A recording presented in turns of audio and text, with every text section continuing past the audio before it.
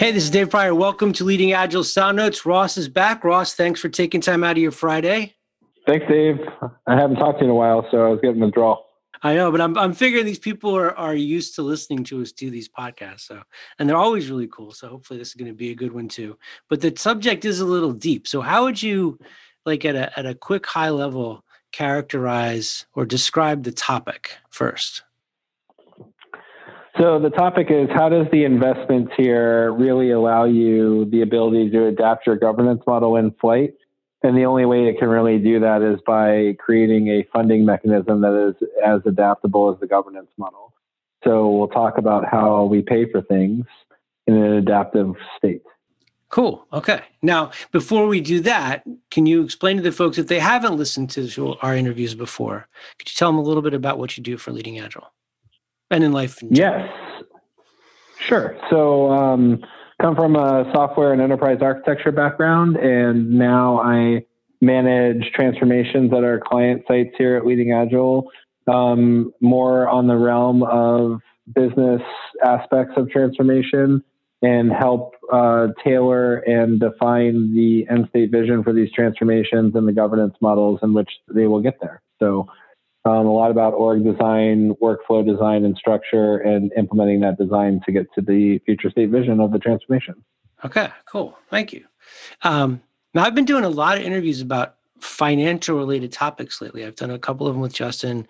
We're going to talk about this subject today. Why is this such a big deal when we talk about transformation, to talk about investment or tracking the money, or like, why does this matter so much? Well, I think like anyone in the business world would agree that the two most important aspects of funding your organization is to gain the revenue at the margin that you're looking for. A lot of the times when we do enterprise transformations, we're talking about large publicly traded or publicly scrutinized organizations, whether it's within government entities or just publicly traded companies. There's a bunch of different stakeholders involved, not just in what the products are going to be, but how those products are going to perform in the market to get continued investment into those products' life cycles. So when we talk about how we're going to invest in delivering those products, it's really important to think about how we're going to fund those products and how to adapt not only our ability to build the products and the workflow and metrics and management to get the products out into the marketplace, but then also how do we adapt our funding to market insights once those products are out in the market. Okay. So I want to sort of bang into that from the side and say that if I was to just think about the kind of work that we do at a very basic level, we walk into an organization, let's say it's a traditional organization that funds projects annually. So they have that big budgeting thing that takes place between November and February. They pick their 200 projects, of which like 4 of them will actually get completed. They fund everything for the year. And this year, they've also decided they're going to fund Agile transformation on an annual basis. So they're going to have a couple coaches come in and make the company Agile in the next 6-8 months. You're talking about something that is very, very different from that. Yes. So I think there's like 3 aspects of the funding paradigm that are important.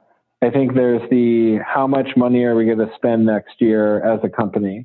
I think there's the how much money are we going to spend on certain projects, programs, products, and then how do we get the most bang for our buck in those projects, programs, and products once we've already started spending the money. So we may look at it as like 3 levels of abstraction in funding, or we may even look at it, and the way I've tried to describe it in the past is like 2 funding pieces where we have a budget account that we need to fund and we have an execution account that we need to fund. And how would we drive our business's ability to adapt to the market through looking at funding in a different way so that we can adaptively change how we execute spending the funds, even if we're in the confines of an annual budget cycle.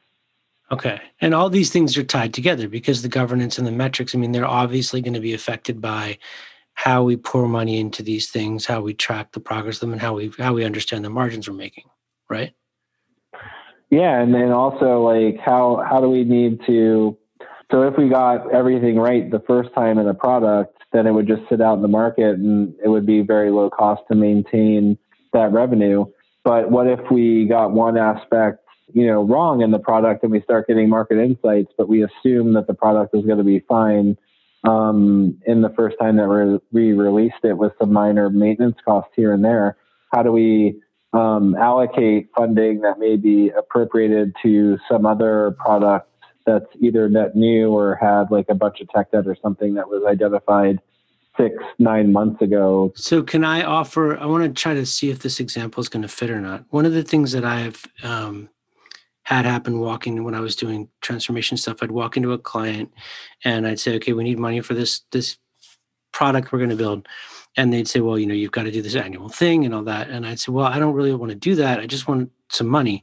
And I only want it for like a quarter. And we don't do that. And I'd get them to show me which fields on the form I have to fill out.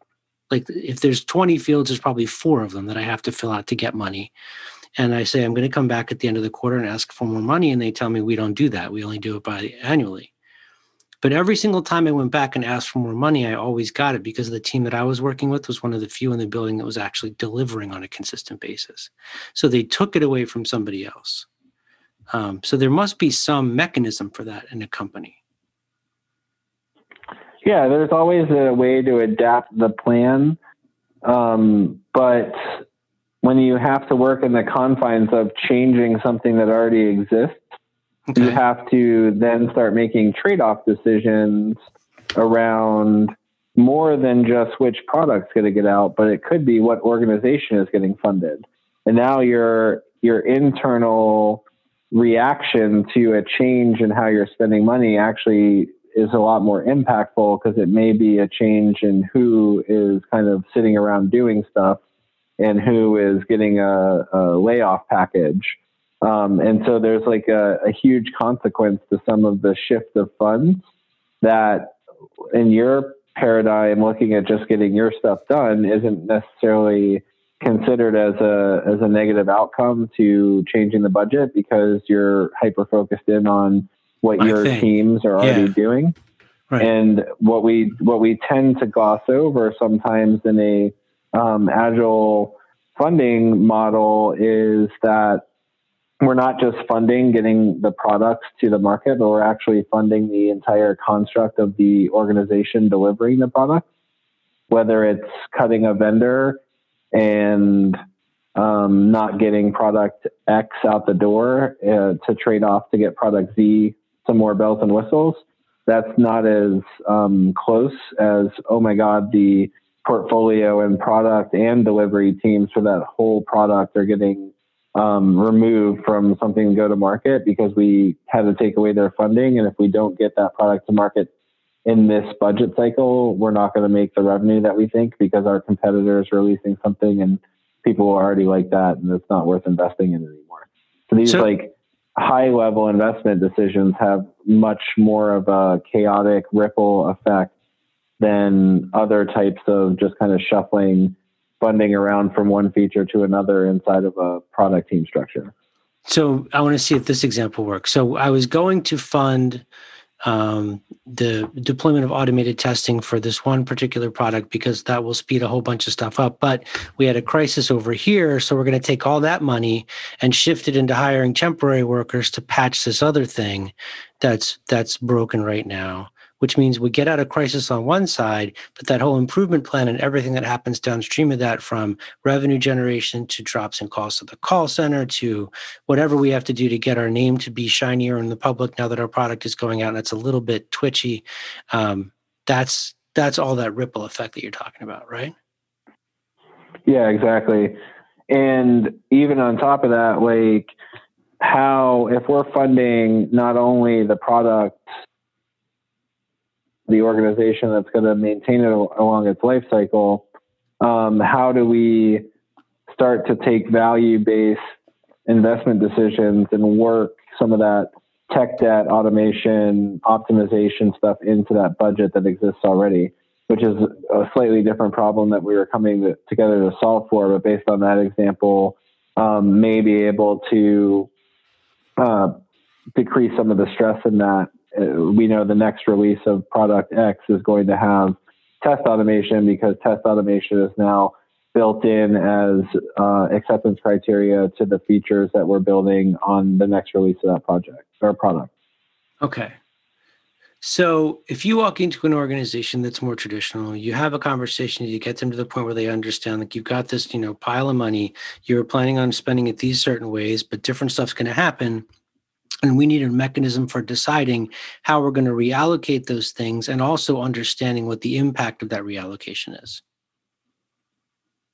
Right. And then most places go in to their annual budgets thinking that they're trying to get the price approved. So they're starting to trim things out even before the project starts, right? So you also can get into your life cycle or your software development life cycle, and you learn things that maybe you under budgeted for, and now you're looking for more money because your initial budgeting was over aggressive. So some of the things that including an investment tier in your governance strategy would give you is the ability to be more risk aware in your budgeting so that you don't, you never kind of have a funding issue as much as trying to find money, but you're trying to get to a point where you're over budgeting as much as is tenable so that if something happens that's positive and you don't have to do any work, you can pull some new value-driven features into that backlog for that same release and release more marketable functionality with your product as opposed to having to underestimate your budget so that you're right in line with what you think your boss is going to sign off on. And then you find something that you have to build that was not planned for that actually costs another product or future features in your product to be delayed. So it's making me wonder if, as an individual in an organization who wants to get his products approved for funding, I care about my stuff because I need to justify my job and my people, my headcount, my whatever I'm spending this money on. I need that validated. And that's my primary concern because me and my family got to eat and so does my team. But to really embrace the idea of an agile organization, everybody coming into that budgeting conversation would have to be thinking on the lines of, what is the best thing for the organization and for our customers, and not as worried about their own, what's on their own plate at the end of the day. Right? Yeah. And I think it's a delicate balance because if you're the product owner for a product, I want your number one passion to be that product because that's what's going to make that particular product the most successful.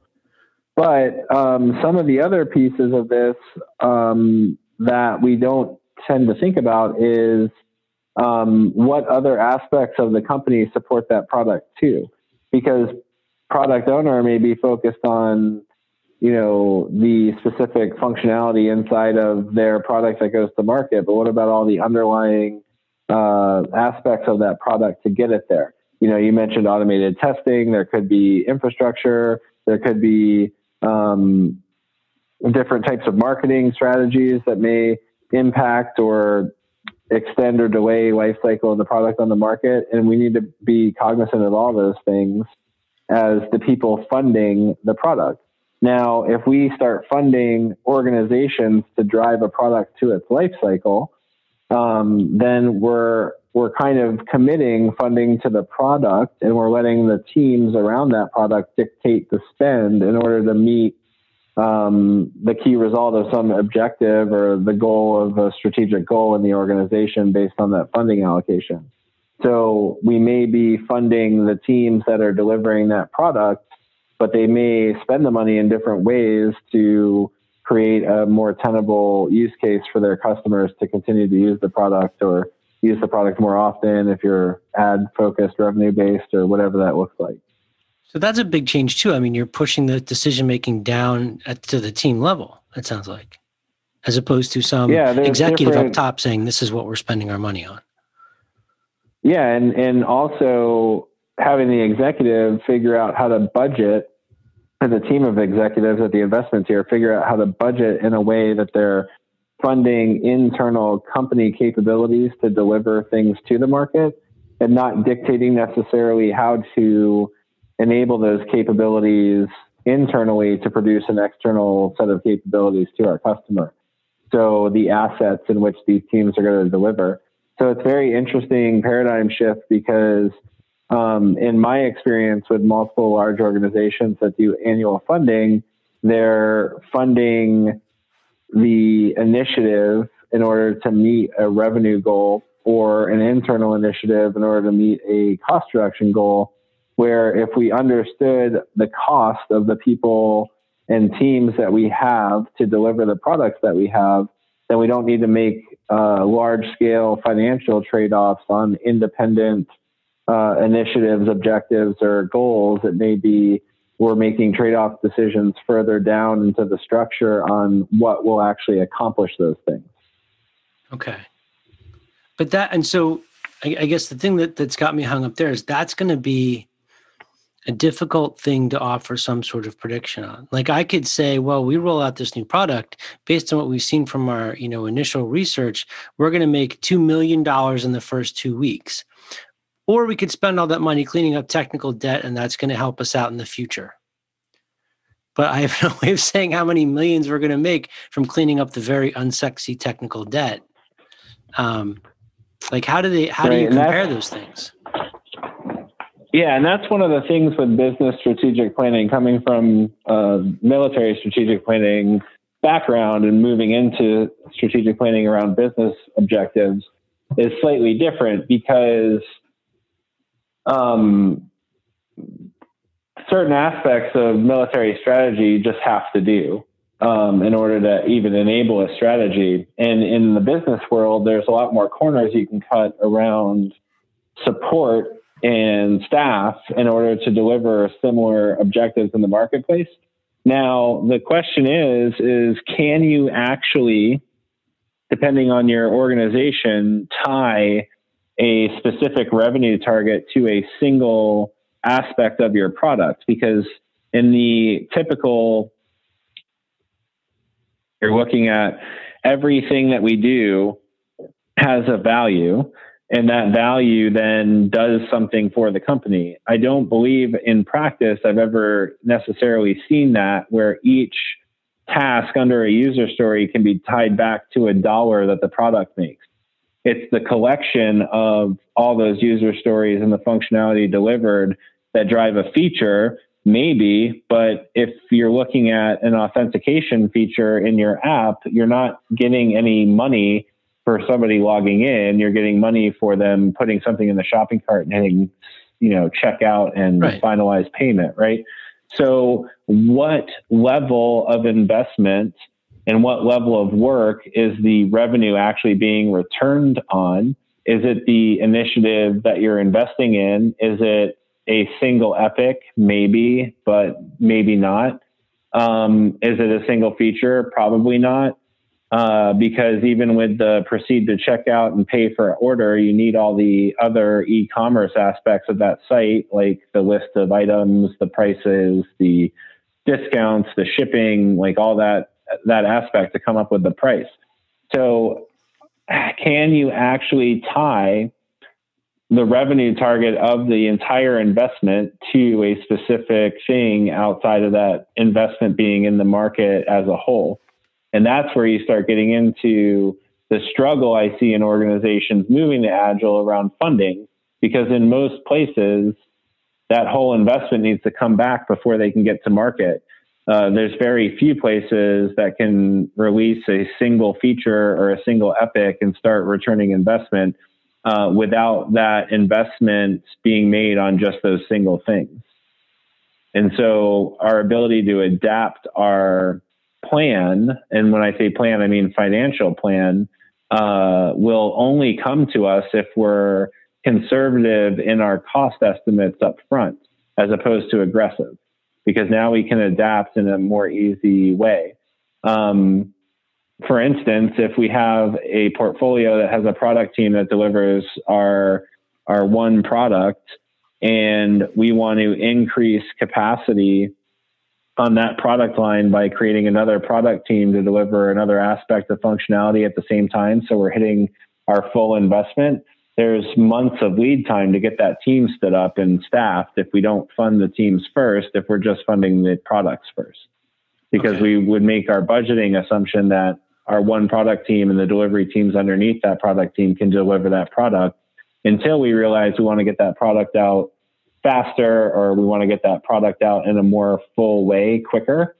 So maybe not the first part of the product, but all the parts of the product faster.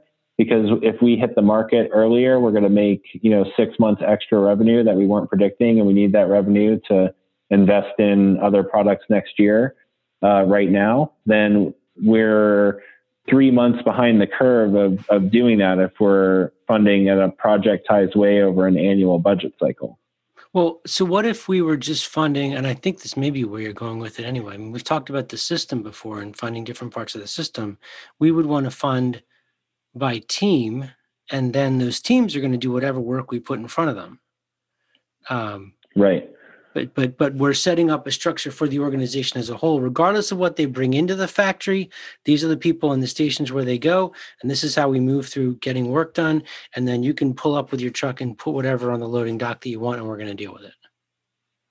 Exactly. And this is where I think some organizations can get to adaptive governance, which is where Leading Agile calls Basecamp 4, in a 3-tiered model. But large-scale organizations would need an investment tier to get that done, because the level of funding decision rights and the amount of funding that we're talking about is so greater. And we're really talking about funding a set of teams inside of a multi-billion-dollar business unit. To provide that level of adaptive governance, we would need to have to understand that we're going to fund a set amount of teams.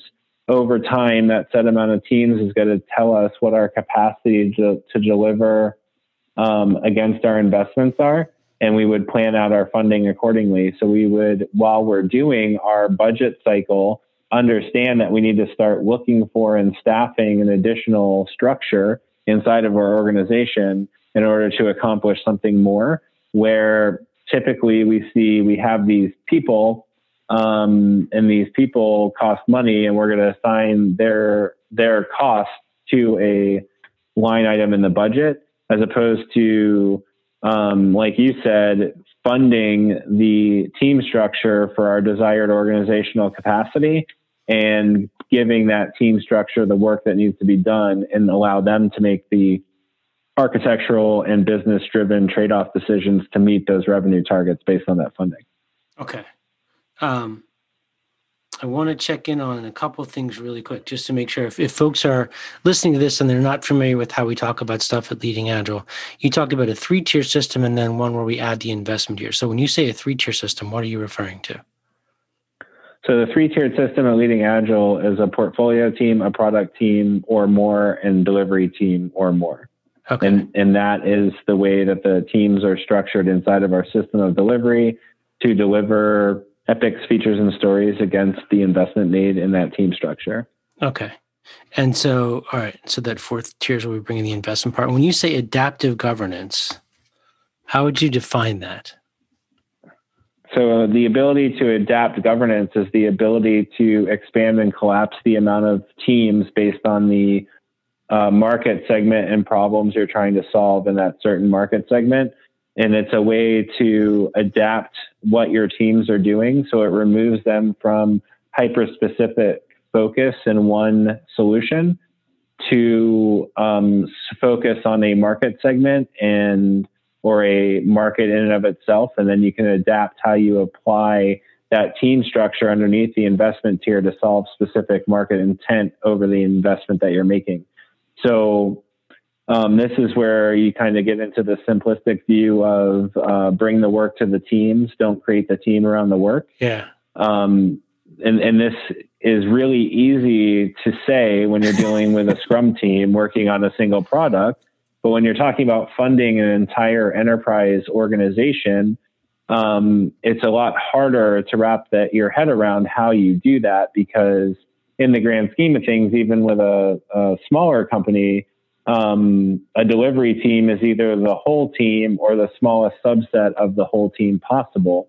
When you get into a large enterprise organization, there could be, tens, 50s, hundreds of delivery teams inside of that structure that you need to contend with. And when you talk about bringing the work to the teams, in that Scrum sense, you're thinking user stories to a delivery team. But when you talk about it in the construct of building an entire system around how you're going to deliver your products, it's a lot harder for folks to rationalize, mostly because people think of funding as your funding scope in time, and you're going to apply the resources you have based on that funding. Yeah. Where the paradigm shift is to bring the work to the teams, you actually have to fund the teams, figure out what the work is for them to do, and then provide them the vision of how to execute that work against the investment that you're giving them. Yeah, I think there's one other part that I'm kind of stuck on too, is that it switches from, and you kind of said this, but I want to say it in the way it's been banging around in my head though for the past couple of minutes. I've got a bunch of money I'm going to spend on building a thing, and we're going to use Agile to build the thing because we want the thing to be built in a way that lets us inspect and adapt and improve as we go. Or I'm going to find a way to take my organization and reset it so that it as a system is agile and can adapt to whatever comes at it. And we're just going to build products, and they'll probably be built using Agile. But the main thing is that our organization is able to quickly modify what's happening or how it's happening to deal with changes in the market. Like you brought up, it kind of hit me when you said the thing about spinning up the teams. We have a need over here. Great. We have a way of dealing with that. We got to take them away and put them over here. We can do that too. As opposed to we're all just locked in around all the money we put behind this one thing that we're building. Right. Yeah, that's a good way to phrase it. And I think also when I think about this stuff, I have, visceral reactions to it, because when we go into these transformations, we're looking at a 1 to 3 year horizon of success where we may or may not still be there. Right. But with Leading Agile, we're going to be there driving towards that success as much as possible. But it typically takes an organization 1 to 3 years to get through their Agile transformation. Now, when we look at our 3-tiered model, if the third tier, that portfolio tier, is the last step in the organization, and that's the executives, you're probably at a point where you're practicing adaptive governance already when your transformation is over, because you're close in there. When you look at our larger organizations where there may be multiple product portfolios in an organization, if you only implement the third tier, you cannot get to adaptive governance, because the decision makers who are doing the funding decisioning and spending the money on those investments are still working in a projectized way. It's just the projects have a lot more scope, a lot more value, and a lot more of a time horizon with them than what the portfolio product and delivery team structure is working on. So we may be able to see some levels of adaptability in the governance from a continuous improvement perspective, but we wouldn't be able to see the adaptability in the governance on what those teams are working on in a set period of time, because those decisions were made in a different way. They were not made in the Agile way, because the folks above those team structures are not working in the Agile way. They're letting their teams be Agile, but the business is still not Agile. So, okay, so let me ask you this then. Transforming a company to Agile is not an easy thing to be able to work in an Agile way. But transforming the systems that run an organization to be able to be more adaptive in this way, that's got to be massively more complicated. Yeah, my experience is the biggest complication is how do you get the optimization of teams working in Agile without the entire business working in a way that facilitates that team being Agile. So if at any point I'm doing any kind of waterfall planning, I've already limited the team that has to deliver the work to fall into a non-Agile framework and a non-Agile mindset and a non-Agile paradigm. So unless my top to bottom of the organization is thinking in a way that they want to get to business agility, then the lowest team may be locally optimized to deliver Scrum better than anyone's ever delivered Scrum. But since they don't get funded in that way, a year ago, some point in time will cause a handoff between functions or a handoff between phases or some kind of time box over a calendar, not over a system way, is going to limit their ability to deliver in an agile format. So when we start talking about how we invest in an agile way, we need to have a level of adaptability, not only in how we're going to get to market, how we describe that work to our teams executing to get to market, but also how we fund that work to get to market. And until all of that is made, these much larger organizations are still going to run into the hiccups and the side effects of a waterfall planning mindset. Okay. So let me ask you one last question about this. And this is a little bit kind of maybe off track. I'm not sure, but I'm thinking it might be important for some of the folks that are listening. If I'm talking about a really large organization, some kind of scaling model is going to be in place. Are there scaling models, without saying, I like this one, I don't like that one, are there some that are more suited to this, in your opinion, than others, to this adaptive governance and sort of a different way of looking at investment? Yeah, I don't know if there's one business that could be more suitable for it than another. I think it's the expectations you're setting in the market and with your investors or shareholders or whoever we're talking about on how you're doing the budgeting now. I think that most people are so used to, even if you think of like your personal finances, you're looking at it for a month or 3 months or a year. Like in a year, I'm going to buy that new car. So I'm going to save my money for a year and I'm going to adjust my budget to do this. I think like people just naturally think on the calendar. Yeah. And so having those open and transparent conversations, not only about how you want to look at budgeting going forward. Yeah, we want to fund this group of teams for a year. And then they're going to say, what are the teams going to do? And I think people scramble to provide some kind of milestone or achievement or something in that time frame. But when we look at like a life cycle of a product, we just want to see that the product itself is going to return the revenue, and the milestones of how it's going to happen may not need to be as clear. Like we don't need to do epics 1 through 4 in Q1, 5 through 8 in Q2. Maybe we just want to get some of these problems that we're going to solve for customers done, and we're going to do them next year. And we're going to let the system figure out which one needs to happen when, so that we get this product into market and start making money off of it the way that we think it will make money in the marketplace. Do you think that there's a trust issue here? Because look, when you were just talking about that with the teams and the milestones and stuff, I'm thinking one of the reasons I want that is because I need to be able to get a sense of whether or not these teams are actually delivering value, whether they're performing the way I want them to. But we're saying we're not going to worry about the teams. We're just going to trust that the teams are going to do good work. We have to find other ways of tracking performance, and that's going to be at the product level, right? Yeah, and it's market performance. So a lot of times we look to put milestones on a calendar in an arbitrary way to show that we're doing something. We're getting there. But we somehow. can't really measure. Yeah, we can't measure how effective that something is until it's in the market. So it's really hard to trust with, next year I'm going to make X amount of money without some kind of time cycle. So if we can attribute our release cadence to the investments and say, we're going to release this product twice, we are investing in those 2 releases. We know that the first release is going to get our brand out, and the second release is going to close the gap of our capabilities in the market on these 3 things. That may provide that trust and comfort back to the shareholders. Okay. And we're letting go of the fear that people are going to make bad decisions and be irresponsible with time. We're letting go of that fear because we have built the system to manage that risk out of the process.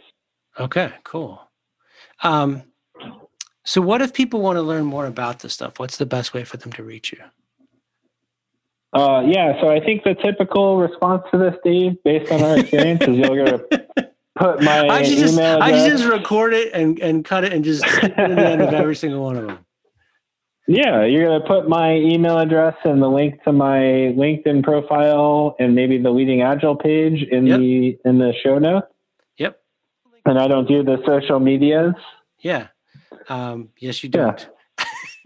And we did another podcast for another thing that I do, and I'll link to that as well in case people want to check it out. But thank you very much for doing this, man. This was great. Yeah, Dave, thanks so much for the time. It's always a pleasure. I appreciate it.